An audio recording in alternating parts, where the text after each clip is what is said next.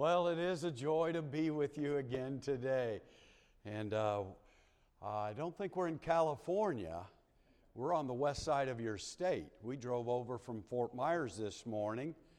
And so we got on the road early this morning to get over here today. And so it's a much shorter trip from the west side of Florida than from California.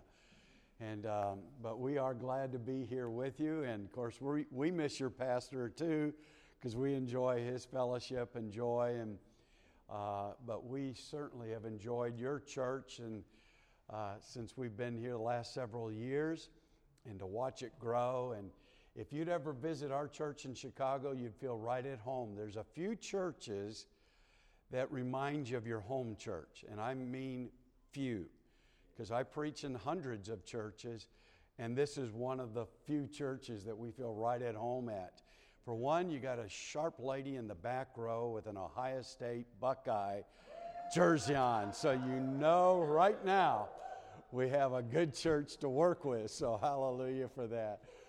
All right, we're going to teach a simple Sunday school lesson today. When I say simple, I'm going to teach it in a simple way, because part of my lesson is I want to teach you to teach, because you do not lack good teaching in this church. Brother Dane is an excellent teacher and an excellent preacher. And what I want to do today is take a lesson that is very complex and yet make it very understandable for all of us, for even children, but teach you how to reteach it. And so that you can go home and teach it to your children or your grandchildren. And when you teach, you generally learn more than the pupils you are teaching. I don't know of a Sunday school teacher, I don't know of a preacher that does not say this: man, there was so much more to give them, but I already preached an hour, there was no more time. But there's just so much you learn when you teach a lesson, and then it becomes part of you. The danger in sitting in a Bible class continuously, never reteaching it, is that you become a hearer of the word and not a doer of the word. And that's dangerous, because then we begin to fool ourselves and deceive ourselves into thinking that we're great Christians in right standing with God, when in reality, we haven't changed a bit. We just know a little bit more than we did before. And so it helps us to grow in grace when we turn around and share what we have learned, or teach others what we have learned. And so that's the broad goal of my lesson today, but certainly there's going to be a fine point to it as well. So if you'd open your Bibles to Genesis chapter 11. Genesis chapter 11. And we are going to read just the first 9 verses of this chapter. And I think once we begin reading, most of you are going to be very familiar with the event that we're reading about.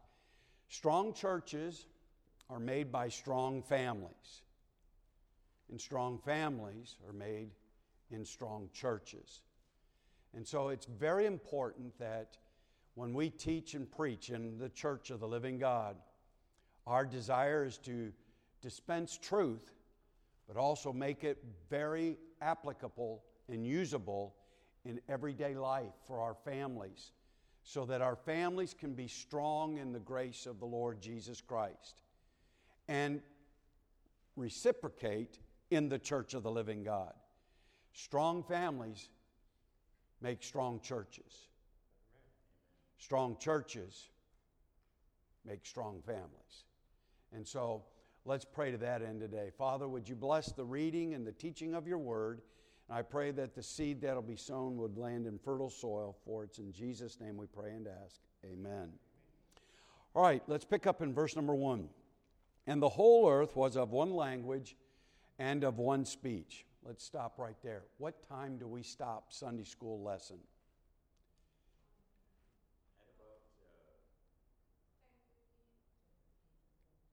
At about 10:15-ish. Okay, 10:15. Very good. That will help. I don't know that I'll stop right at 15, but I'll start landing the plane. Okay, I'll circle the airport and hopefully land it. All right. And the whole earth was of one language and of one speech. And it came to pass, as they journeyed from the east, that they found a plain in the land of Shinar, and they dwelt there. And they said one to another, Go to, let us make brick, and burn them thoroughly. And they had brick for stone, and slime had they for mortar. And they said, Go to, let us build us a city, and a tower whose top may reach unto heaven. And let us make us a name, lest we be scattered abroad upon the face of the whole earth. And the Lord came down to see the city and the tower which the children of men builded. And the Lord said, Behold, the people is one, and they have all one language. And this they begin to do. And now nothing will be restrained from them which they have imagined to do. Go to, let us go down and there confound their language, that they may not understand one another's speech. So the Lord scattered them abroad from thence upon the face of all the earth. And they left off to build the city. Therefore is the name of it called Babel or Babel, because the Lord did there confound the language of all the earth. And from thence did the Lord scatter them abroad upon the face of all the earth. And I want to draw your attention to 6 words in the middle of verse 4. Whose top may reach unto heaven. And I want to teach a lesson today that I've titled, Building a Life That Pleases God. Building a tower that will reach God and please God. When we speak of the Bible stories, sometimes people imagine in their mind that Bible stories are the same as Greek mythology or Aesop's fables or bedtime stories or Dr. Seuss. But when we say the story of the Tower of Babel, we are actually referring to a historical event. This actually took place. The Word of God includes world history. And this happens to be an event in world history. You understand the story here. You understand the storyline. The people at this point in time in history, they all spoke one language. Now there are debates and there are arguments on what language that was. I think the majority of critics and historians would say they spoke Hebrew up until this time. But it makes no really big difference on what language that was spoken at the time. They all spoke one language. For us, it would be easy for us to understand they all spoke English because we tend to interpret the Scripture from the country in which we live. Now, if you live in Spain or France, you might think they all spoke Spanish or they all spoke French. If you're from Bahamas, they were Bahamamans. And Bahama Mamas, yeah, man. No, that's Jamaica man, yeah. But they spoke one language. And the Bible says that the people, they gathered together, and this didn't happen just in a day. This happened months, maybe years, and decided to build a city and a tower. When they built a city, there was always a wall around the city. It was, in essence, a small little nation, if you please. In our world, it would be similar to like the Vatican, a city, but yet a nation, because every city had walls to protect it from the enemy. Anytime they built a city, there was an accumulation of wealth, job opportunities, better housing, etc. And when you have that, those that don't have that want it. And so they're going to come in and try to steal, to take away what they have. And so therefore, fortresses, walls were usually built around cities. But this city was not just a city of great magnitude and great wealth. It was a city that, according to historians, and hinted in the Scripture here, that it was a religious city. A city that they were going to build a tower that was going to reach into heaven. And archaeologists have uncovered quite a bit of information to indicate that this was a religious temple as well, where the signs of the zodiac were worshipped and the plurality of gods were worshipped. And so now they are going to build a tower to please and reach these multitude of unknown gods. Now let me remind you something. The historical account of the Tower of Babel is really no different than the world in which we live today. When God created man, He created man to be able to fellowship with Him. But because of sin, that relationship has been marred and destroyed. But that leaves within all mankind a vacuum that only Jesus can satisfy. Period. Religion may be a crutch, may help some people along, but it doesn't fulfill or satisfy. And so lost men, instead of going to God, want the best of both worlds. They want what the world has to offer, but they also want that relationship with some supreme being. And that would be the context of this story and the nation in which we live today. Those of you that are a little bit older, you remember back in our history here in America, the pluralism of many religions, that wasn't spoken of. America was known as a Christian nation. It's not that we didn't tolerate non-Christians. We loved non-Christians. We try to evangelize non-Christians. But to try to convey the truth to this generation that it's always been a pluralistic religious society, that's not true.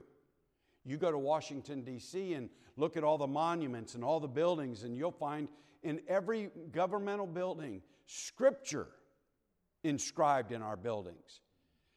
Scripture, God's Word, not words from the Quran, not words from any other religious writing, but from the Holy Word of God. Yes, we love non-believers, but America was primarily established for the advancement of the, quote, Christian religion. And so today we have developed into a pluralistic mentality, and that's been advanced by kicking the Bible out of our schools, kicking the Word of God and prayer out of our schools, kicking God out of just about anything on television. Anything that refers to God on television is usually in a sarcastic, demeaning way. You know that, and I know that. Let's go back a few years. Archie Bunker. He's not Exhibit A for Christianity. He's just a goofy, dumb old white, bigoted white dude. But he said a lot of things that were biblical. And it was intended that way to mock. Because anybody that can think would say, don't be like Archie Bunker. But it was to mock anything that was biblical and right. And then we have a generation raised on Bart Simpson and the Simpson family.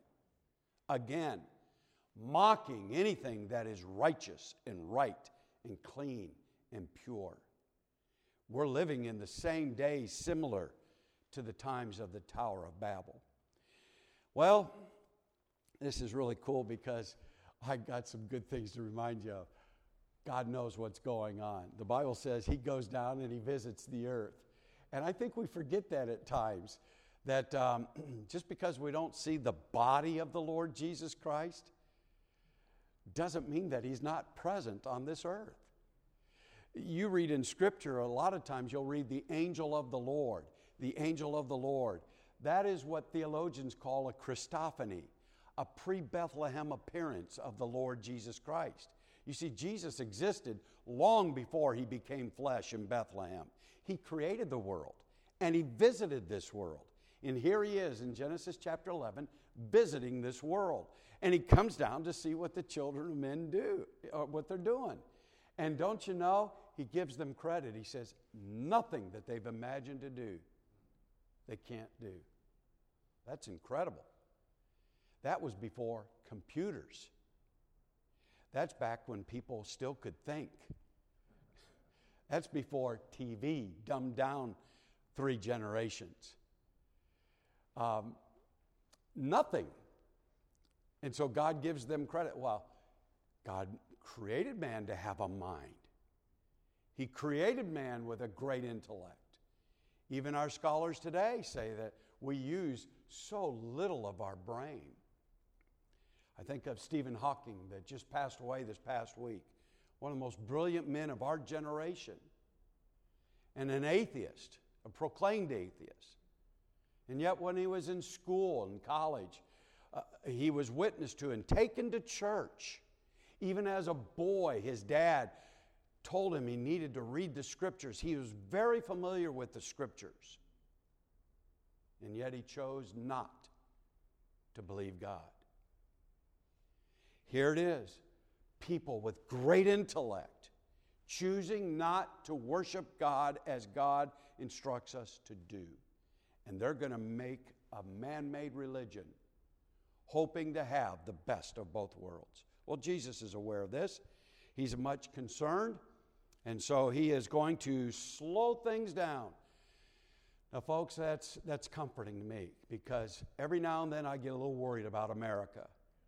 I get worried of what my kids are going to grow up with, what my grandkids are going to grow up with. And we think, how bad can America get? Well, it's a lot worse today than it was when I was a kid. But you know, God's grace is greater than all our sin. Scripture says where sin does abound, grace doth much more abound. And so we've got hope, we've got comfort, we've got confidence knowing that God is still in control and very much aware. And if we will just do our part to teach and train our children, and if they will respond to the gospel, they will be just as safe as you were in your generation. Just as safe as Noah and his family. Just as safe as Daniel, Shadrach, Meshach, and Abednego. Just as safe as Jonah during one of the most vile, wicked times on the planet Earth. I'm just saying, God is very much aware of what's going on. And we need to put our focus on Him rather than the condition of our world. Well, I like to think of how these stories played out. Can you imagine the story here? Oh my. You know, we don't even have time, because when I tell a story, I want to tell a story. It'll take too long. But it's a good story. Just think of it. A Mexican telling a Polak, telling a German, telling a Scottishman, telling a Nigerian, telling a Jamaican man, and telling a Bahama mama how to build a building. This is going to be one mixed up place. You put together the story. I'd tell you the story if I had time, but it takes way too long because I enjoy it way too much. But little wonder the Bible says they quit building the building. And the place of it was called Babel, confusion, because they couldn't understand each other. Listen, my wife speaks English. She speaks perfect English. And there are times she speaks to me and I don't know what she's saying. But if she started speaking Spanish, I'm here to tell you, that would really mess up this whole relationship. And you get a room full of people speaking different languages, you know what it's like. You hear a guy speaking your mother tongue, you tend to migrate to them. Some of you that come from different areas, you hear a draw. You hear someone from Mississippi or Arkansas, and you just migrate to them because they're talking in your mother tongue. And you feel like they're the only people that really understand. Well, here it is, Tower of Babel. It was a mess. But I'm going to give you three reasons why their tower never reached heaven. And this is what I want you to memorize, because I want you to teach your kids and your grandkids. 3 reasons why their tower never reached God. Same 3 reasons why your life, my life, will never please God. Number 1, look in verse 2. They built it in the wrong place. They went from the east, and again, I went a little too long in the introduction, so I'm going to have to abbreviate a little bit. They journeyed west, the opposite direction that God instructed people to go. And so they're going just like Jonah. He ran from the presence of the Lord. And they settled down in a place where they should not have settled down to build a city. Now let me ask you a question. Are there places that Christians ought not to build their lives if they want to please God?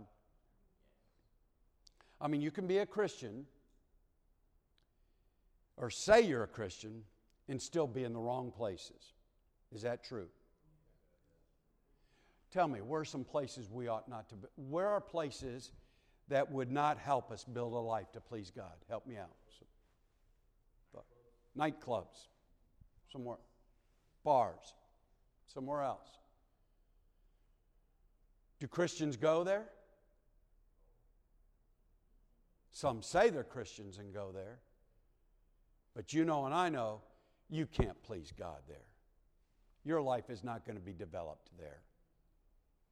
Where are some places we ought not to go? Pardon? Vegas. Somewhere else. Los Angeles. Chicago. Might as well put that on the list too. Detroit. Yeah, if you want to live. I think we're getting the idea. You know, there's some places in your house that you ought not to go. There's some, you shouldn't be watching certain TV programs. Is that a fair thing to say? There's some places you ought not to go on the internet. Is that fair to say? And if you do, your life is doomed to fail. Are you listening? You can't, like this text, you can't have it both ways. It's one or the other. Oh, you might get off to a decent start and have the best of both worlds, feel pretty religious and pretty spiritual and still enjoy the things of the world, but your life is going to end up in a confusing mess. There's just some places we ought not to go. Number 2, look in verse 3. They built their tower with the wrong parts. So we have 2 of the 3 points right now, and I want to make sure you learn this. So they failed because they built in the wrong place and used the wrong parts. Repetition is the mother of education. And so let's repeat that, but you say it with me. They built it in the wrong place and used the wrong parts. Let's try that again. They built it in the wrong place and they used the wrong parts. Well, what parts did they use? Look in verse number 3. The Bible says they had slime for mortar and brick for stone. When I read that, I thought, what's wrong with brick? I mean, my home is built out of all brick. We paid extra money to have an all brick home. My church is a brick building. And it's almost implying that there's something wrong with brick. They had brick for stone and slime for mortar. And then I got to thinking, well, who even really cares? What's the big deal? Why did God even include this in Scripture? God doesn't put anything in Scripture haphazardly. There is something to learn from every single word in God's book. You know what it is? You know what the lesson is? Men use substitutes for what God has provided. It's not that brick is wrong, but stone is what God provided. Brick, man-made. Slime is man-made. And some might argue, but it's stronger. The point of this lesson is what God provides is what is needed to build a life to please God. Are you with me? What are the 2 most important parts in our life to build a life to please God? I would suggest, first of all, reading your Bible. There is no substitute with reading your Bible. It is pitiful today, and I want to say that in a nice way because I want to be uplifting and encouraging and not negative, because this younger generation doesn't like negativity and all that kind of nonsense. The only negativity they like is to beat somebody in a game. And so, but that's okay. The younger generation today, and it starts with us old-timers today, we don't know the Bible. We don't quote the Bible like we used to. And I'm concerned that as I transfer my ministry to a younger man in my church, what am I going to do? Am I going to get out of the Bible? Because I have to study the Bible to be prepared each Sunday. Am I going to become like you, lazy, and watch more TV than I read the Bible? It's real easy here, because here in our Florida condo, we get the Game Show Network. I don't get that back home. I could watch that all day long. That is a great channel to have. I didn't even know that. I think GSN really stands for God's Special Network. And so somehow I got to spiritualize it because I like it. But there's a danger in getting out of God's Word. And if I'm going to build a life to please God, I have to spend time in God's Word. Regardless of how many verses I can quote, does not excuse me from spending time in God's Word. You know, God's Word is a lamp to my feet. It's a light to my path. God's Word washes me and cleanses me. God's Word comforts me. It guides me. It protects me. God's Word is so vitally important in the Christian's life.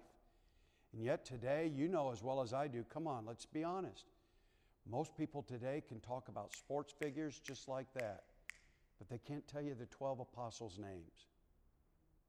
They can't tell you the 8 Beatitudes. They can't quote the 10 Commandments. They can't tell you where the Golden Rule is.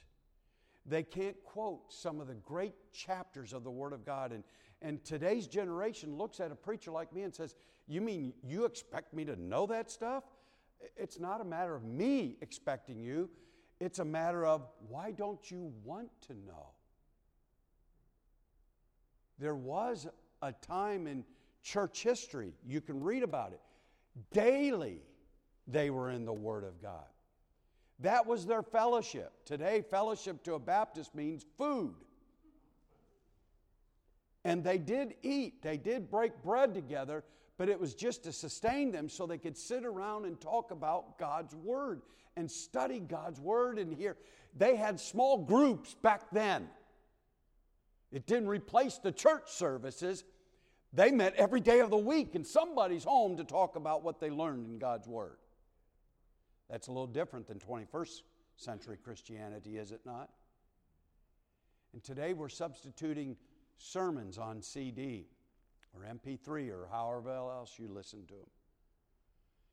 And I'm all for sermons, but sermons are not a substitute for God's Word.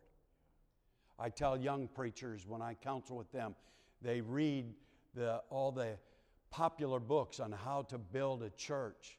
And I tell them, reading books are fine, but you ought to read God's Word as much as you read human authors. Here's what you need. Everything you need to know about life and building a church is in this book. I'm not opposed to additional reading, but not as a substitute for this book. Does that make sense? Second part we need is prayer. And that is a series of sermons, and it's really a lifelong journey. My dad used to say, prayer is the hardest work I know. And it is. The average Christian today cannot pray for an hour. Jesus said to his inner circle, "What, you couldn't watch with me for an hour? You couldn't pray for an hour?"